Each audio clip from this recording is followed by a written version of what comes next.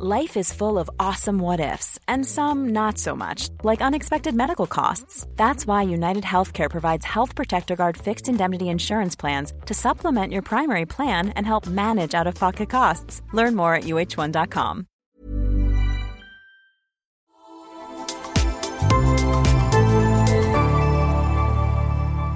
Asennemedia.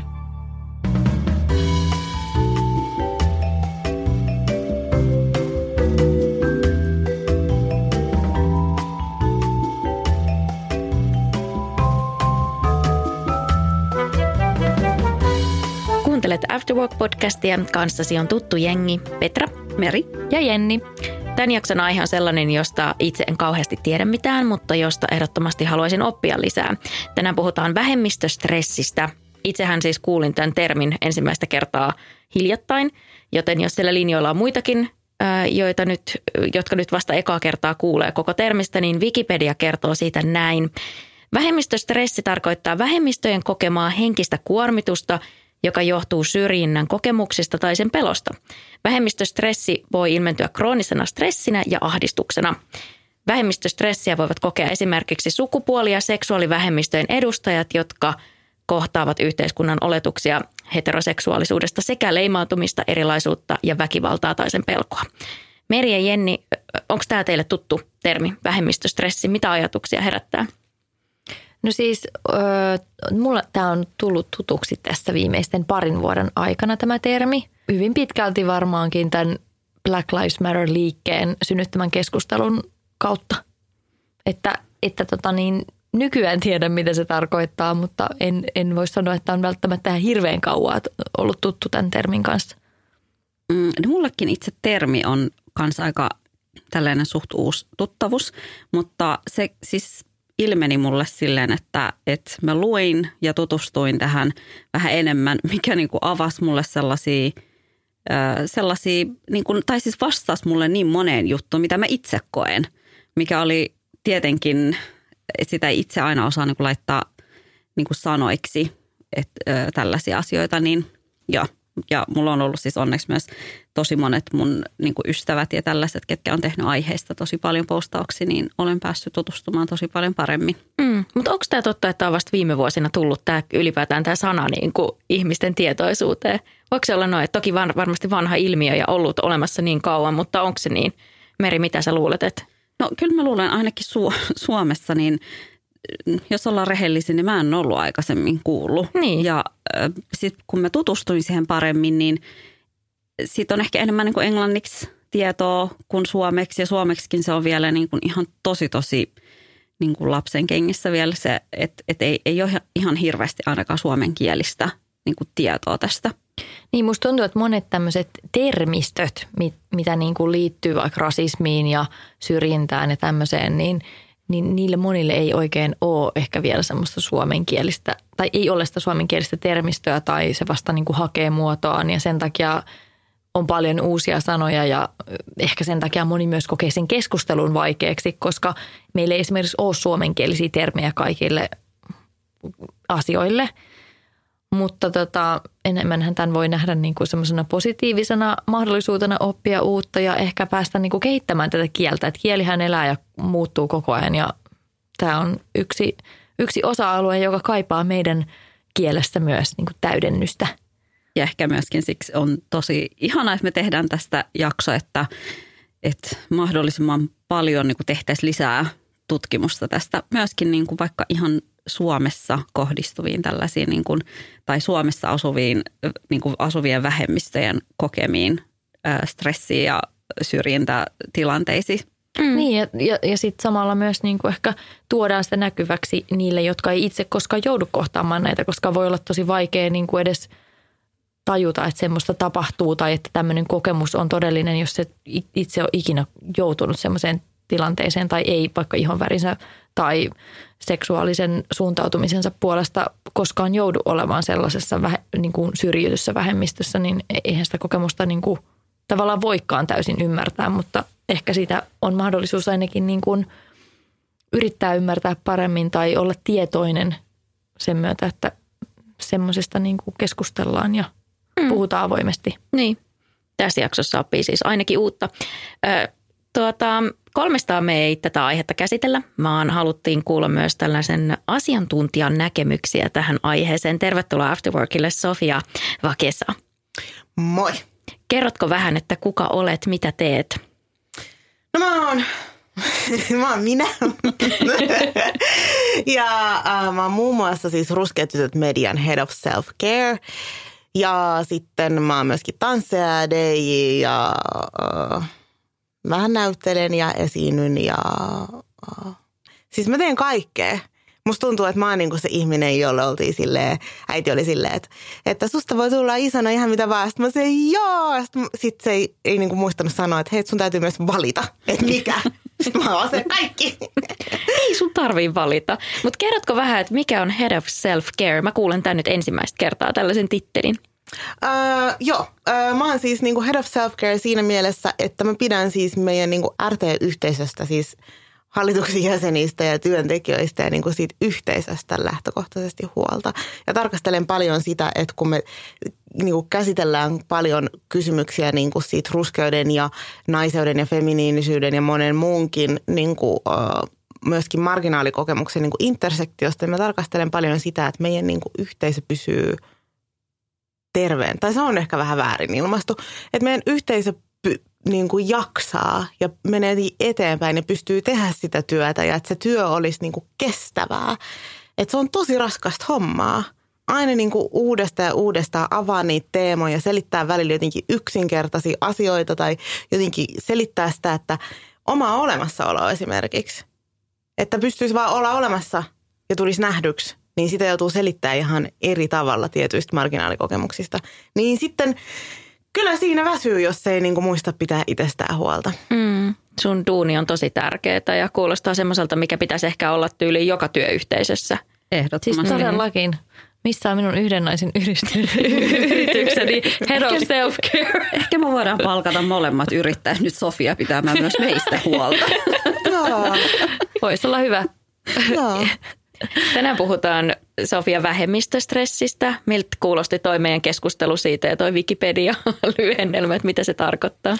No kyllä mä allekirjoitan, mä ajattelen ihan samalla tavalla, että se on niinku just noita asioita. Ja sitten ehkä mitä Merikin sanoi jotenkin, että kuinka tärkeää on, että välillä tulee noita sanoja, jotka sanottaa meidän kokemuksia ja laittaa ne johonkin sellaiseen käsiteltävään pakettiin. Että se mun mielestä se kielen tehtävä tosi usein on, mitä mä ajattelen, että tullaan niinku semmoista mielenterveydellisestä niinku näkökulmasta myöskin. Että yhtäkkiä sä saat niinku yhden sanan, joka sanoo sulle, että tämä on olemassa oleva asia ja niinku sä et ole yksin tämän jutunkaan. Niin se validoi. Mä mietin, että toi on varmasti niin kuin samantyyppinen kokemus kuin ihan kenellä tahansa esimerkiksi johonkin omaan terveyteen tai mielenterveyteen liittyvissä niin kuin haasteissa. Että kun saa jonkun termin ja sanan sille omalle kokemukselle ja sille, miltä itsestä tuntuu, niin ikään kuin se tuntuu monesti jo siltä, että se helpottaa sitä oloa ja niin kuin ikään kuin validoi sen oman kokemuksen, että hei, mä en ole yksin, tämä on joku tunnistettu tila ja tilanne ja tähän on ehkä mahdollista saada jotain apua tai ainakin vertaistukea, että mä en ole yksin tämän kokemuksen kanssa. Niin ja varsinkin niin kuin tollaisessakin tilanteessa, missä me ollaan koettu sitä jo vuosia, niin sitten kun joku sanoo sulle, että hei, että se tunne, mikä sulla on joka päivä, että silloin niin kuin ihan tällainen niin kuin termi ja diagnoosi myöskin, että sä saatat kokea tätä, niin kyllä se oli niin kuin tosi silmiä avaava yhtäkkiä tajuta, että okei, että niin, tämän takia mä oon koko ajan semmoisessa niin kuin, tiedätkö, alert-tilassa. Siis just toi, ja että se ei välttämättä ole normaalia. Vaikka sä oot kasvanut siihen, sä oot kokenut sitä pienestä niin kuin asti ja okei, sä oot oppinut myöskin ihan hirveästi niin kuin selviytymiskeinoja, niin sit vähän niin kuin muistuttaa, että elämää voi olla myöskin ilman vaikka sitä. Ja että sitä ei tarvitse vähätellä. Niitä omia tuntemuksia ja kokemuksia. Tänään puhutaan vähemmistöstressistä. Mä haluan kuulla teidän kokemuksia siihen liittyen ja käydään läpi meidän kuulijoiden lähettämiä kysymyksiä ja kommentteja tähän aiheeseen liittyen. Ja itse asiassa moni kommentoi, että tosi mielenkiintoinen aihe, kun kysyttiin tähän liittyen. Mutta sitten moni myös laittoi, että ei oikein tiedä tästä mitään, eli jakoi tämän mun kokemuksen siitä, että kuulee nyt tyyliin ensimmäistä kertaa sanan vähemmistöstressi. Ja käydään näitä kuulijoiden kysymyksiä ja kokemuksia ihan kohta läpi, mutta mä haluaisin kuulla, että miten vähemmistöstressi on konkreettisesti näkynyt teidän elämässä. Sofia, haluatko kertoa jotain ihan konkreettisia esimerkkejä? Joo, pitää ehkä vähän muistella ja miettiä, koska mä oon siis tehnyt niin kuin viime vuosina elämässäni paljon sellaisia tekoja, jotka on vähentänyt sitä stressiä. Ja mä oon niin kuin liikkunut sellaisista tiloista ja niin kuin tavoista tehdä töitä ja olla ihmisten kanssa tosi paljon niin kuin pois.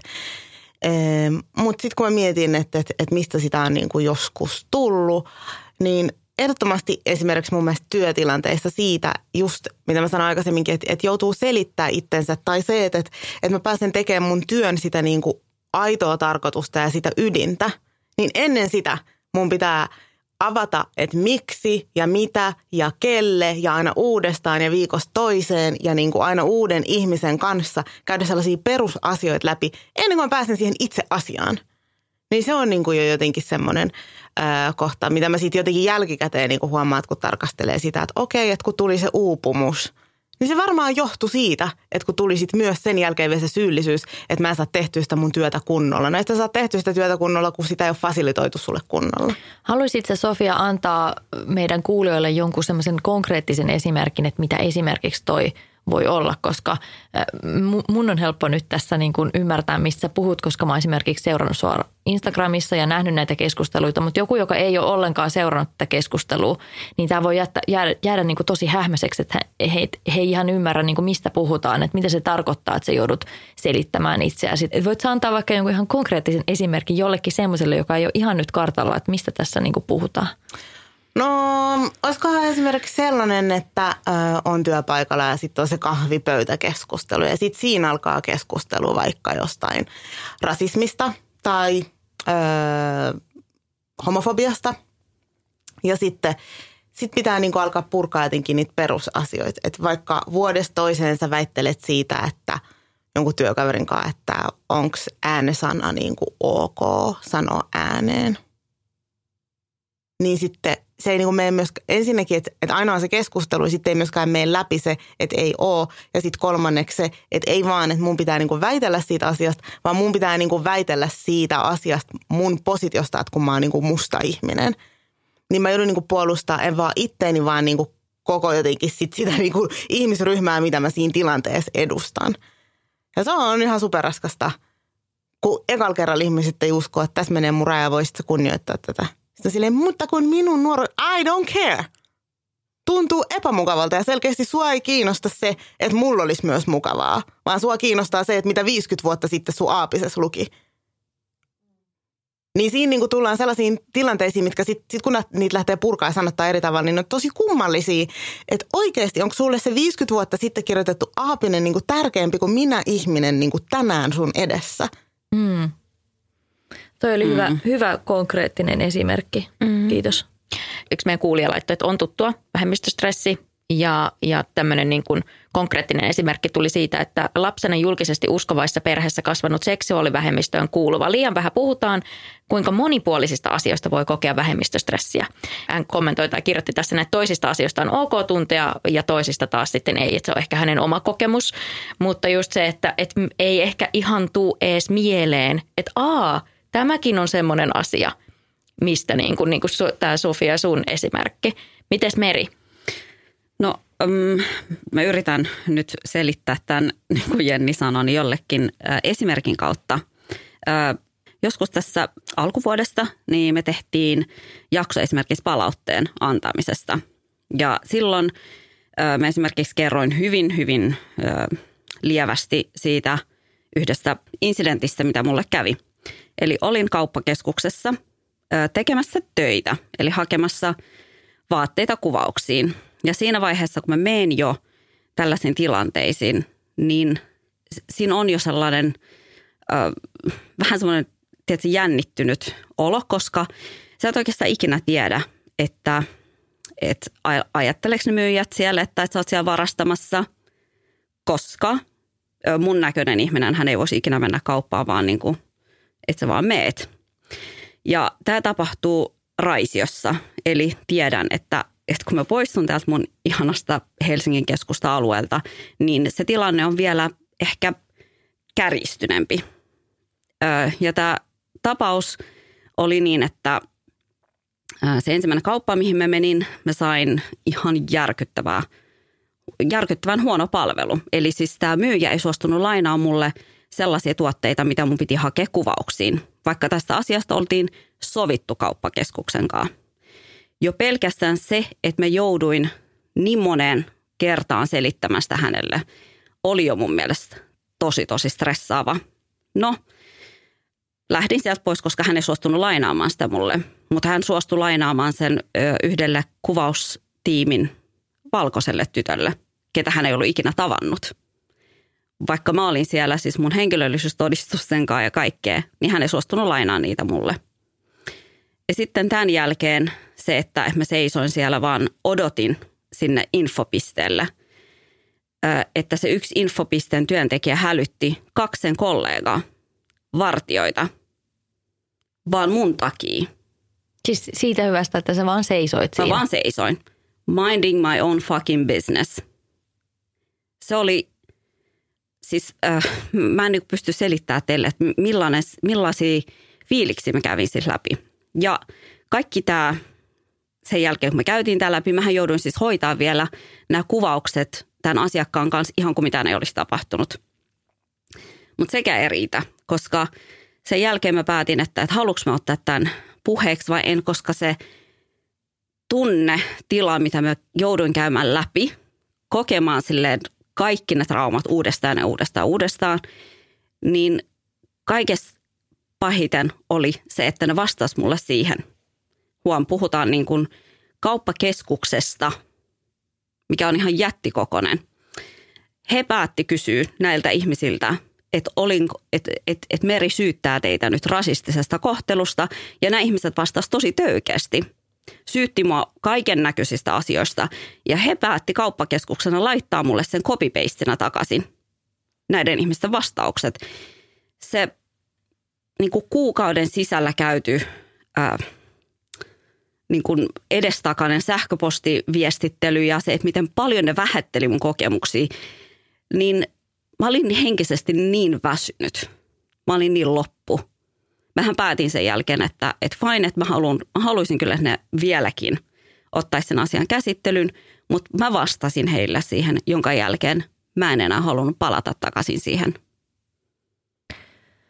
Toi kuulostaa niin käsittämättömältä toi koko, niin kuin no ensinnäkin se koko tilanne, mihin sä oot joutunut näin niin kuin valkoisen ihmisen näkökulmasta, mutta myöskin se, miten se tilanne on sitten jälkikäteen hoidettu.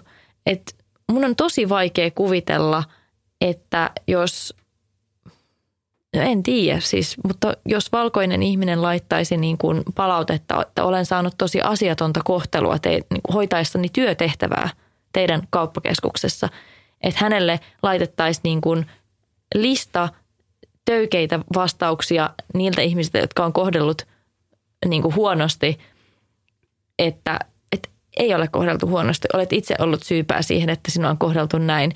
Et niin kuin kyllähän tässä, tai niin kuin se, että sä jouduit kohtaamaan sitä rasistista kohtelua siinä tilanteessa ja sitten sut altistettiin vielä uudelleen rasistiselle kohtelulle niiden vastausten kautta, jotka sulle jaettiin. Että mitä ihmettä. Sen sijaan, että oltaisiin pyydetty nöyrästi anteeksi ja luvattu huolehtia, että tällaista ei tapahdu enää tulevaisuudessa. Mutta mä voin kertoa teille se, että miten niin kuin tälle jälkikäteenkin se, että mulla tulee niin kuin sit silleen pelkästään niin kuin, tiedät, niin kuin paskafiilis, kun mä mietin sitä, koska sekin, että ne laittoi mulle sitä palautetta. Meitä olisin keskustelussa niin kuin meiltä edustaja ja sitten oli sieltä tuotannosta ja mainostoimistosta ja siellä oli aika monta ihmistä käymässä tätä keskustelua. Kauppakeskus vastasi kaikille tämän jälkeen, kun ihmiset oli silleen, että hei, te ette voi laittaa copy-pastina niin kuin näitä vastauksia ihmiselle, jotka on käynyt läpi tämän, niin kuin, että ainoa mitä te voitte tehdä on vaan kouluttaa teidän henkilökuntaa. Kaikille muille vastattiin ja pyydettiin anteeksi. Mun vastauksen ei ikinä vastattu. Mitä helvettiä? Vaikka niin sä oot se asianosainen. Niin, ja sitten se vaan, että se vaan kertoo siitä, että kun se pelko, mikä meillä on, kun me mennään näihin tiloihin, että sä ajattelet, että tietääköhän nämä ihmiset, että mäkin on vaan ihminen, että mulla on niinku arvo. Niin sitten siinä vaiheessa, kun ne tekee vielä silleen lopullisesti tällaisen, että sä oot ainoa, kenelle edes vastata, niin se vaan kertoo siitä, että okei, että tämä mun pelko on niin kuin ihan silleen niin kuin todellista. Ja se on niin kuin alleviivattu nyt niin kuin monesti. Niin, ja tosi validi, että et sä pelännyt mitään turhaa. Ja tämä on niin kuin vähemmistöstressin niin kuin yksi avainelementtejä, että vähemmistössä elävä ihminen jo etukäteen tietää, että miten hänet nähdään. Ja sitten säätelee sitä omaa toimintaa suhteessa siihen, vaikka mitään ei ole vielä vahvistettu. Ja se tarkoittaa sitä, että voi ahdistaa, tosi mielenkiintoinen on ehkä väärä sana, siis erilaiset asiat. Esimerkiksi musta tuntuu, että aika moni musta ihminen tietää sen, että se voi olla tosi awkwardia syödä banaani julkisissa tiloissa. Se voi olla niin kuin semmoinen. Koska on olemassa se rasistinen stereotypia niin kuin siitä apinasta ja banaanista ja sitten se mustuus siihen ja kaikkea. Niin sitten tietyt tällaiset, haluaisin syödä välipalaa, niin ei ole mahdollista. Tai että ei ole mahdollista silleen rentoutua siinä tilanteessa. Tai että kun mä menen just kauppakeskukseen, niin sua jo stressaa etukäteen ne vartijat siellä. Tai kun teinin oli vaikka kotibileissä. Ja sitten tapahtuu jotain, mikä ei liity muuhun mitenkään, mutta sinne soitetaan poliisit. Niin on vaan se, okei, mä lähden täältä ennen kuin ne poliisit tulee, koska kohta ne on kyselemässä muut kaikkea, mikä ei liity mitenkään tähän tilanteeseen. Niin kuin, että sä jo etukäteen tiedät, miten ihmiset suhtautuu suhun ja näkee sut niiden omien rasististen näkemysten läpi. Ja sulla ei ole mitään mahdollisuutta niin kuin tulla kohdatuksi ihmisenä ja sulla ei ole niin kuin, se on niin tosi paljon helpompaa vaan itse kontrolloida ja säädellä sitä omaa käyttäytymistä sen sijaan, kun et jaksaa vuosi toisensa ja kerta toisensa jälkeen ajatella sille, että no ehkä se tällä kertaa sille ei kenelläkään ole aikaa. Meidän pitää myöskin tehdä muita asioita. I'm Sandra, and I'm just the professional your small business was looking for. But you didn't hire me because you didn't use LinkedIn Jobs. LinkedIn has professionals you can't find anywhere else, including those who aren't actively looking for a new job, but might be open to the perfect role. Like me. In a given month, over 70% of LinkedIn users don't visit other leading job sites. So if you're not looking on LinkedIn, you'll miss out on great candidates like Sandra. Start hiring professionals like a professional. Post your free job on linkedin.com/achieve today. Quality sleep is essential. That's why the Sleep Number Smart Bed is designed for your ever-evolving sleep needs. Need a bed that's firmer or softer on either side? Helps you sleep at a comfortable temperature? Sleep Number Smart Beds let you individualize your comfort, so you sleep better together. J.D. Power ranks Sleep Number #1 in customer satisfaction with mattresses purchased in-store. And now, save 50% on the Sleep Number Limited Edition Smart Bed for a limited time. For J.D. Power 2023 award information, visit jdpower.com/awards. Only at a Sleep Number store or sleepnumber.com.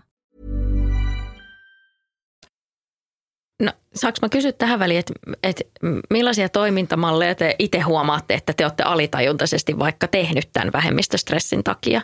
Että onko just se, että etukäteen on niin kuin pakattu evääksi vaikka omena, banaanin sijasta, typerä esimerkki, mutta siis, tai välttelettekö te tiettyjä paikkoja tai tämmöisiä niin kuin valmistaudutteko te henkisesti jo kohtaamaan jotain rasistista tai mitä toimintamalleja te itse olette huomannut, että teette suojautuaksenne?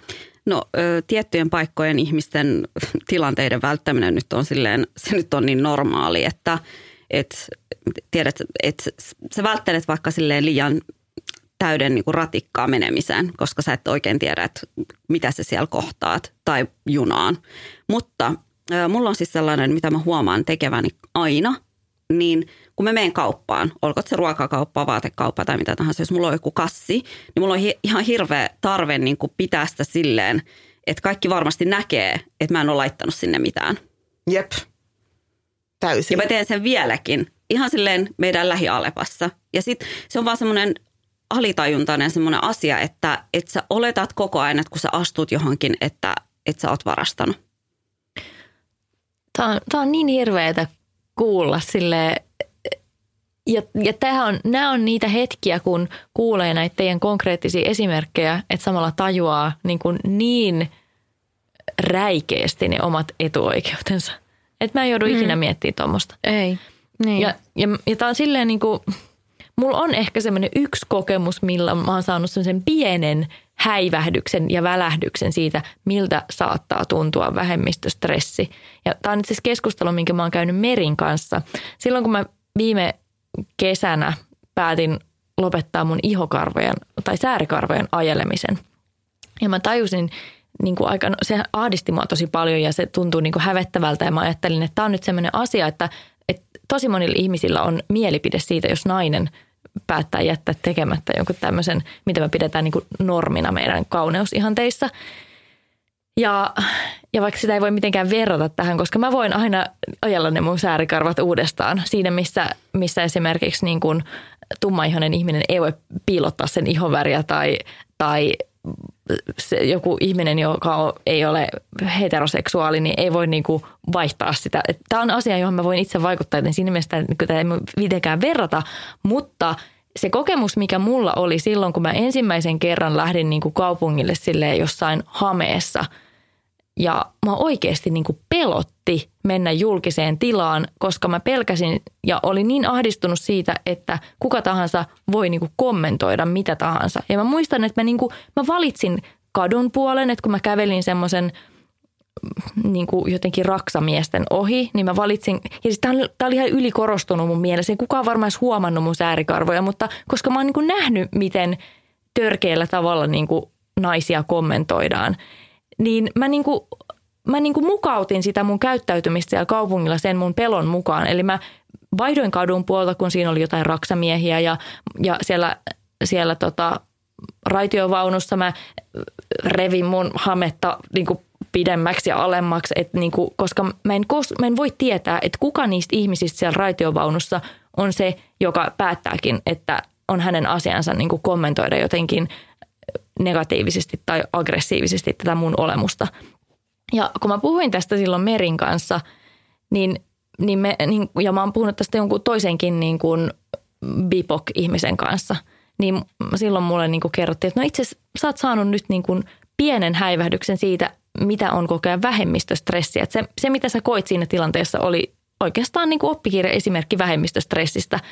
Ja mulla on se etuoikeus, että mä voin niin kuin valita, että mä laitan pitkät housut, jolloin ne ei näy, tai mä jätän ne, tai mä ajelen ne mun säärikarvat, jolloin tämä ei niin kuin, että mulla on mahdollisuus valita olla kokematta sitä, mutta mä laitoin itseni siihen tilanteeseen, ja se oli kyllä todella silmiä avaava kokemus edes sen hetken verran. Mutta se, että mitä olisi elää tommosen niin kuin tunteen kanssa joka päivä, mä en voi niin kuin kuvitellakaan, mitä se on.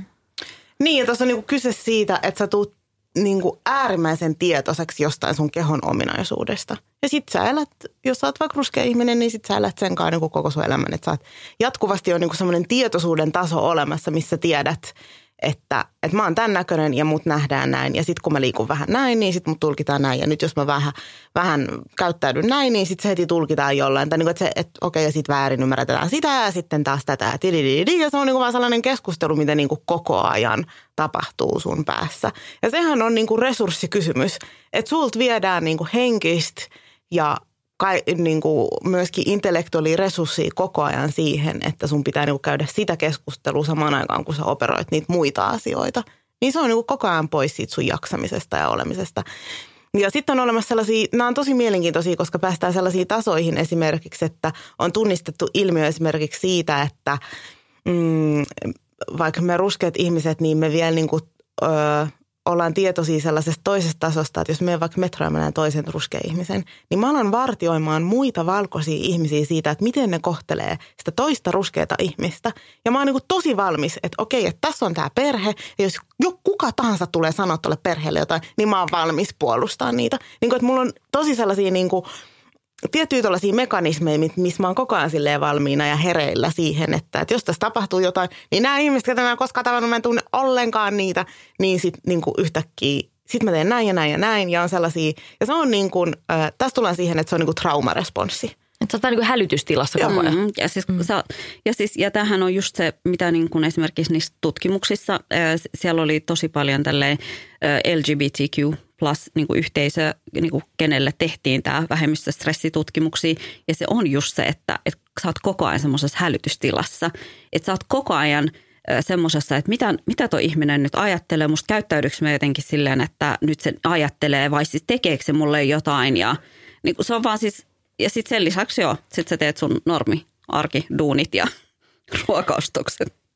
Ja siis mä just mietin sitä, että kun te kerroitte näistä omista kokemuksista ja sä kerroit nyt tämän esimerkiksi Sofia, että sä oot vähän niin kuin tämmöisessä hälytystilassa, että sä oot laatinut erilaisia strategioita, että miten toimitaan, niin tämähän ei niin kuin tee kenenkään mielenterveydelle kauhean hyvää. Kuulostaa kauhean kuormittavalta. Kuulostaa siltä, että missä tilanteessa voi sitten niin kuin laskea ne hartiat alas ja rentoutua. Et mitä te itse koette, että millaisia niin kuin konkreettisia vaikutuksia tällä on ollut vaikka terveyteen ja hyvinvointiin. Ja jos mennään vielä ääriesimerkkiin, niin jotkuthan varmasti kokee myös vähemmistönä kuolemanpelkoa. Että se on sitten taas niin kuin vielä niin kuin isompi keskustelu, mutta minkälaisia niin kuin semmoisia konkreettisia oireita tai tämmöisiä te olette huomannut? No joo, ja siis ehkä tuohon, niin että mä huomaan, että mulla on sellainen yksi semmoinen skenaario, että mä pelkään siis aina niin kuin suojatiellä niin kuin niitä pysähtyviä autoja, että ne ajaa mun päälle. Niin sitä mä pelkään. No toi on myös konkreettinen kuolemanpelko.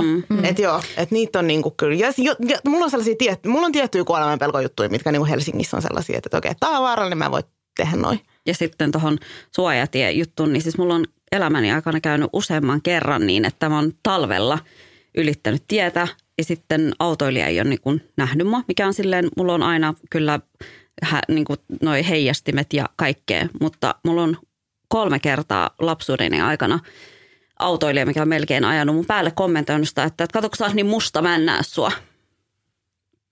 Että mitä piip tekemistä silloin mun ihovärin kanssa. Mulla on värikäs takki, on heijastimia, mutta se on siltikin, niin siis siinä aina tulee se, että Sofia, me niin sillä mä ymmärrän sua, koska mullakin on jäänyt siitä sellainen, että aina vähän tulee sellainen olo, että okei, että sä ehkä ajat mun päälle vaan sen takia, että sä haluat tehdä sen. Joo, ja sit just toi, ja sitten palataan niin kuitenkin siihen, että miten se sitten vaikuttaa. Niin ihan samalla tavalla kuin varmaan kaikki me huomataan se, että miten meidän hermosto reagoi tiettyihin tilanteisiin. Niin sitten se on sitä, että on vaikka tosi ylivirittynyt tosi helposti tai on niitä tiettyjä tilanteita, jotka triggeröi ja laukaisee ja sitten... Ja sitten tämä on mun mielestä tosi mielenkiintoinen keskustelu siinä mielessä, että ainakin itse olen niinku tehnyt tosi ison työn sen kanssa, että mä oon niinku opiskellut näitä asioita. Mä käyn joogassa ja sitten mä teen sitä ja sitten mä teen tätä ja kaikkea. Ja mä oon opetellut sen, että miten mä niinku rauhoitan sen mun oman hermoston, miten mä osaan toimia tietyissä tilanteissa. Mä oon oppinut kontrolloimaan mun oloa niinku tosi uhkaavissa tilanteissa. Ja tästä tullaan esimerkiksi siihen keskusteluun, mitä Jenkeissä käydään suhteessa siihen, että kun poliisi pysäyttää vaikka mustia ihmisiä, niin se vaatimus mustalle ihmiselle on se, että sä ajat autoa, sulla on kaikki hyvissä, chillaat näin ja sitten yhtäkkiä tulee poliisi ja pysäyttää sut, niin sun pitää niinku siinä tosi pelottavassa ja uhkaavassa tilanteessa, missä sä tiedät, että sut voidaan ampua ihan minä hyvänä hetkenä vaan, koska se ihminen ei kuitenkaan näe sua ihmisenä eikä mitenkään arvokkaana, niin sun pitää pystyä toimimaan niin, että se poliisi ei triggeröidy ja säikähdä sun olemista, jotta sä pysyt hengissä. Niin että tää on niinku se, että sitten, että ihan sama kuinka uhkaava tai vaarallinen tilanne, niin yhtäkkiä sä oot oppinut sellaisia selviytymistaitoja, että joo, se osoittaa mua, mutta tiedätkö, meitsi on vaan tosi vakaa, ettei toiselle tule pelottava olo. Ja sitten me ollaan nähty näitä esimerkkejä tilanteista, jossa se tummaihoinen ihminen ei ole tehnyt yhtään mitään ja silti se on tullut ammutuksi tai hyökätyksi. Että se on niin kuin varmaan pyrkinyt tekemään ton kaiken ja siitä huolimatta joku pieninkin asia on ollut riittävän triggeröivä, että sitä liipasinta painetaan. Jep, ja siis just toi, että sitten loppujen lopuksi ei ole mitään, mikä voi enää sitten loppujen lopuksi niinku pelastaa ja auttaa sua siinä tilanteessa, jos se toinen ihminen ei vaan pysty jotenkin tulla jollekin tietylle tasolle, missä niinku voisi ymmärtää sen, että ehkä ei kannata tappaa tätä ihmistä. Ja tässä tullaan nyt sitten siihen, että me asutaan esimerkiksi Suomessa ja me niinku ollaan mustia ihmisiä Suomessa ja mä en ole käynyt Jenkeissä moneen vuoteen ja mä oon käynyt siellä vaan lentokentällä. Ja ne kokemukset ja ne uutiset, mitä tapahtuu sitten taas siellä, niin ne silti koskettaa mua ja ne koskettaa sitä mun kehoa, koska mä tiedän, että se riittää, että mä menen sinne, niin sitten se on niinku yhtä hyvin voisi olla minä. Ja siinä tullaan niinku myöskin sellaiseen niinku tiettyyn kollektiiviseen traumaan, että mä huomaan, että tosi paljon ihmistä aina sanoo, että no, miksi te aina puhutte noista jenkkien tilanteesta ja sitä ja tätä, bla bla bla bla bla. Niin, koska se niinku se avainkysymys, mikä siinä on se, että me ollaan niinku vaikka mustia ihmisiä. Niin silloin kun se on se, niin silloin se koskettaa mua. Ja silloin se kysymys, mikä mulla herää, on se, että kauan kestää, että Suomen yhteiskunta menee siihen samaan tilanteeseen. Että se on niinku, alkaa olemaan mun vaikka jokapäiväinen uhka yhtä paljon. Koska tämä niinku menon välillä vaikuttaa siltä, että hyvin ollaan menossa siihen suuntaan. Niin se on myöskin sitä vähemmistöstressiä, että sitten mä mietin, että okei, että mitäköhän meidän valtio voi ja missäköhän vaiheessa ja kannattaako mun hankkia koskaan lapsia, koska en mä nyt jaksa ehkä hankkia lapsia, että mun tarvitsisi vaan pelkää, että milloin niinku, että ne kokee sitä ja tätä, että näin poispäin. Niin tai sitten ylipäätänsä se, että sä joudut opettaa sun lapsille, että hei, et muista sitten, kun sä liikut näissä tiloissa, että sua ei kohdella samalla tavalla. Ja sekin on tosi triggeröivää niin kun ajatella silleen, että sä joudut opettaa sun lapsille näitä asioita. Mutta esimerkiksi Suomessakin kuinka monta tällaista vartijatarinaa me ollaan kuultu. Edes niin kuin siitä puhumattakaan, että kauhean moni ei edes jaksa tuoda näitä esiin. Siellä Raisiossa, kun mä olin silleen, että siellä oli 3 vartija ja 1 minä. Ja ihan täysin hiljainen kauppakeskus. Mitä vittua mitä ne ajatteli, mä oon siellä tekemässä. Mulla oli puhelin kädessä ja mä puhuin puolisoni kanssa. Ja se oli jostain syystä heidän mielestä niin uhkaava, että siellä oli 3 vartijaa. Ja tästä tulee se niin kuin ilmaisu, mitä sanotaan silleen, että driving while being black, talking on the phone while being black. Että niin kuin se on while being black, ihan sama mitä sä teet. Ja yksi, mikä on tosi mielenkiintoista, on se, että mä oon huomannut, että tosi usein myöskin, no nyt kun puhutaan niin kuin Suomen kontekstista, niin eikä niin kuin valkoisille ihmisille voi olla tosi uhkaavaa myöskin se, että jos meitä on monta ja jos meillä on hauskaa. Se on myös niin kuin ihan super vaikeita tilanteita syntynyt siitä, että me nauretaan ja me tanssitaan ja me ollaan silleen bileet ja sitten tulee niin kuin se kohta jollekin ihmiselle, että okei, että nyt noilla on niin hauskaa, että tämä niin kuin lähtee kontrolloimattomaksi tämä tilanne ja mitä sitten, jos se yhtäkkiä se riemur, tää on niin kuin, tästä tulee siihen kohtaan, että mä en tiedä, että mitä jengi niin kuin ajattelee, että mikä siinä on niin uhkaavaa, mutta siis meidän ilo on myöskin ongelma jengille.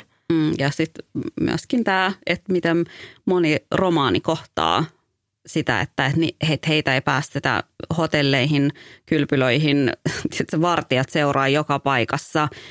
Tiedät, että heidän päälle hyökätään, vaikka ne ei tekisi niinku yhtään mitään. Se on vaan niinku, sä oot koko ajan semmoisessa niinku hälytystilassa. Ja joskus pelkkä nimi riittää, että se nimi lukee jossain paperissa tai sä sanot nimen ääneen. Niin se jo herättää jonkun reaktion tyyliin, että ei. Joo, tämän kun kuuntelen teidän näitä tarinoita, niin ei niin kuin, kun itse ei koe niin ei voi tietää, mutta on todella silmiä avaavaa.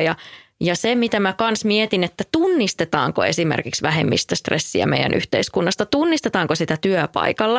Ja me se itse saatiin kuulijalta kysymys, että niin kuin, miten niin kuin vähemmistöstressiä tuntevaa ystävää tai kollegaa voisi auttaa? Että mitä keinoja siihen olisi? Joo, no siis ei tunnisteta, ainakaan mun kokemuksessa, niin ei kyllä tunnisteta. Mä oon tehnyt kuitenkin sosiaalialalla töitä ja niin kuin, paljon toiminut sellaisissa ympyröissä, missä niin kuin muuten ajatellaan, että on niin kuin semmoista terapeuttista lähtökohtaa. Ja sitten jos käyn terapiassa, niin en mä kyllä jaksa mun valkoiselle terapeutille näistä puhua. Siis miksi mä avaisin sitä Pandoran lipasta ja sitten olisin pettynyt taas siitä, että kun hän ei tajunnut tätä asiaa.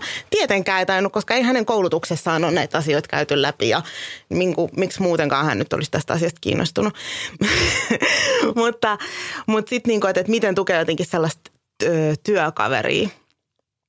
Niin mä ajattelen, että mä oon tehnyt joidenkin niin kuin mun valkoisten ihmisten kanssa tällaisia asioita, että me ollaan niin kuin keskusteltu.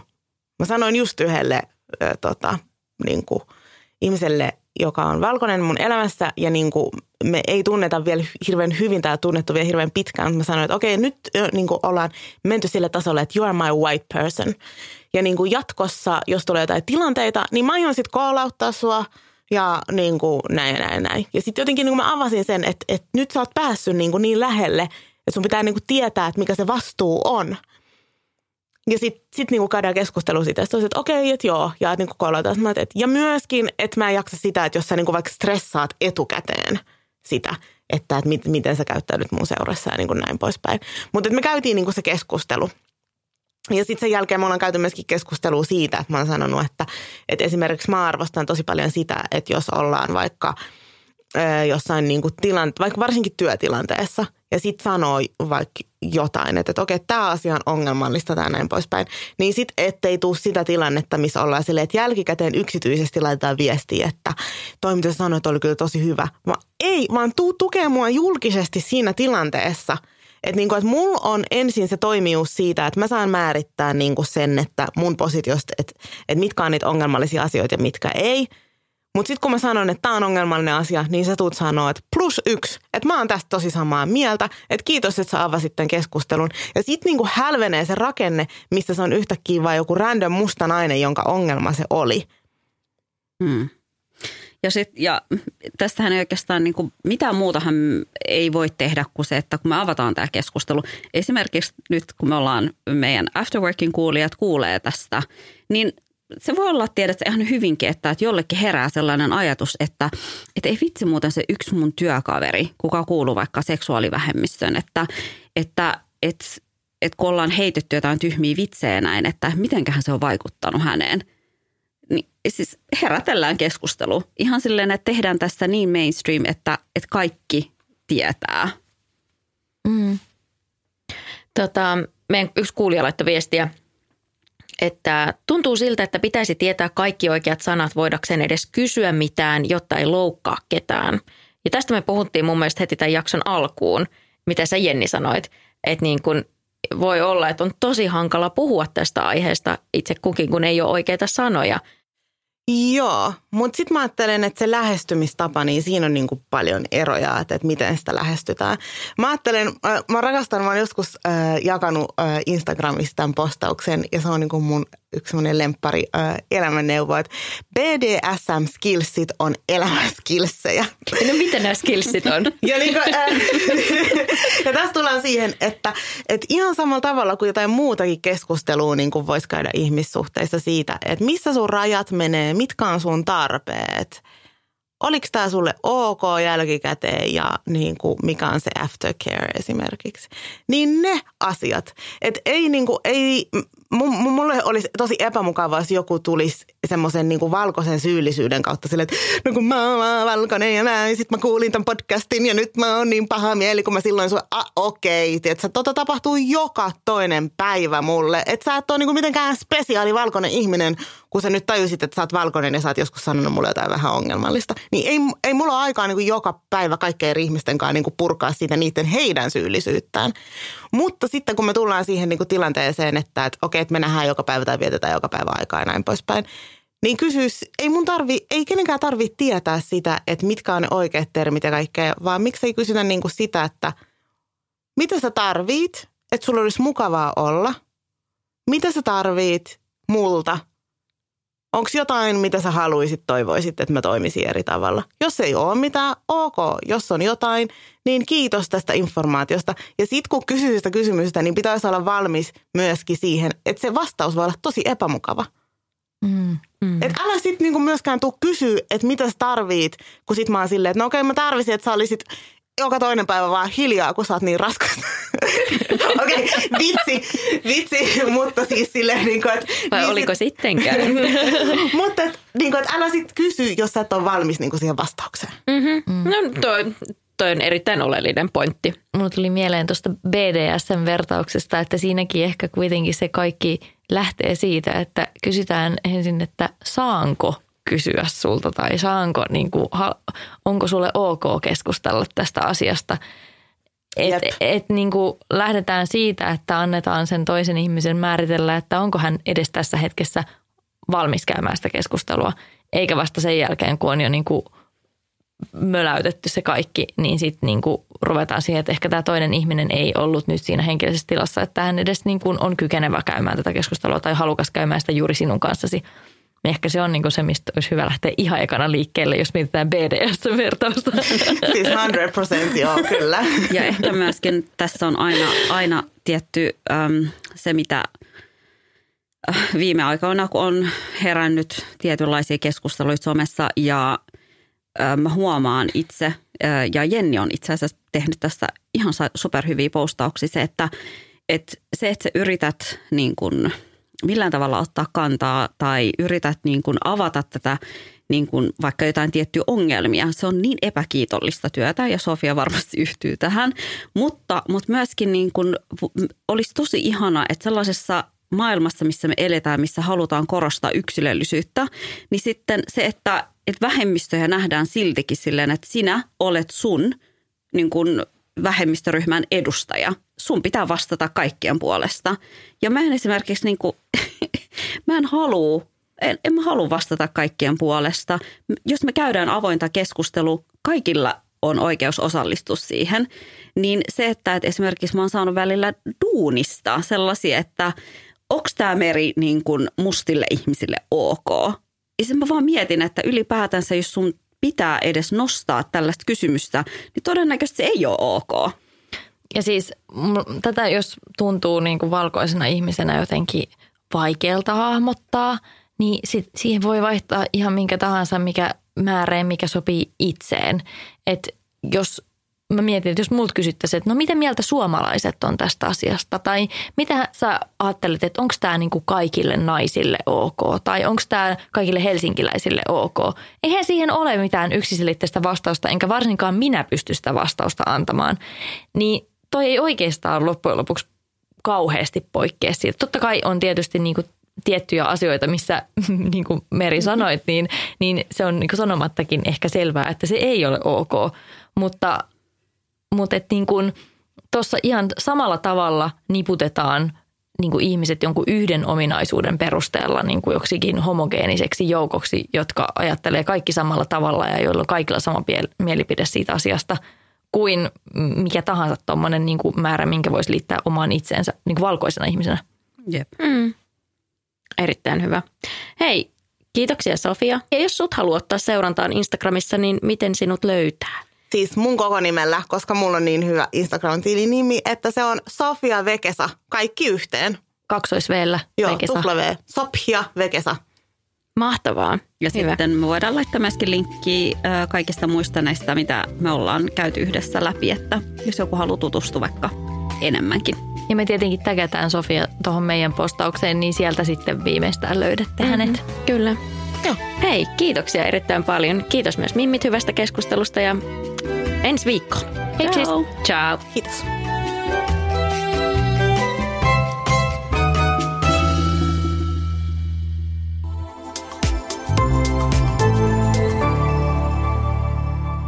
Asennemedia.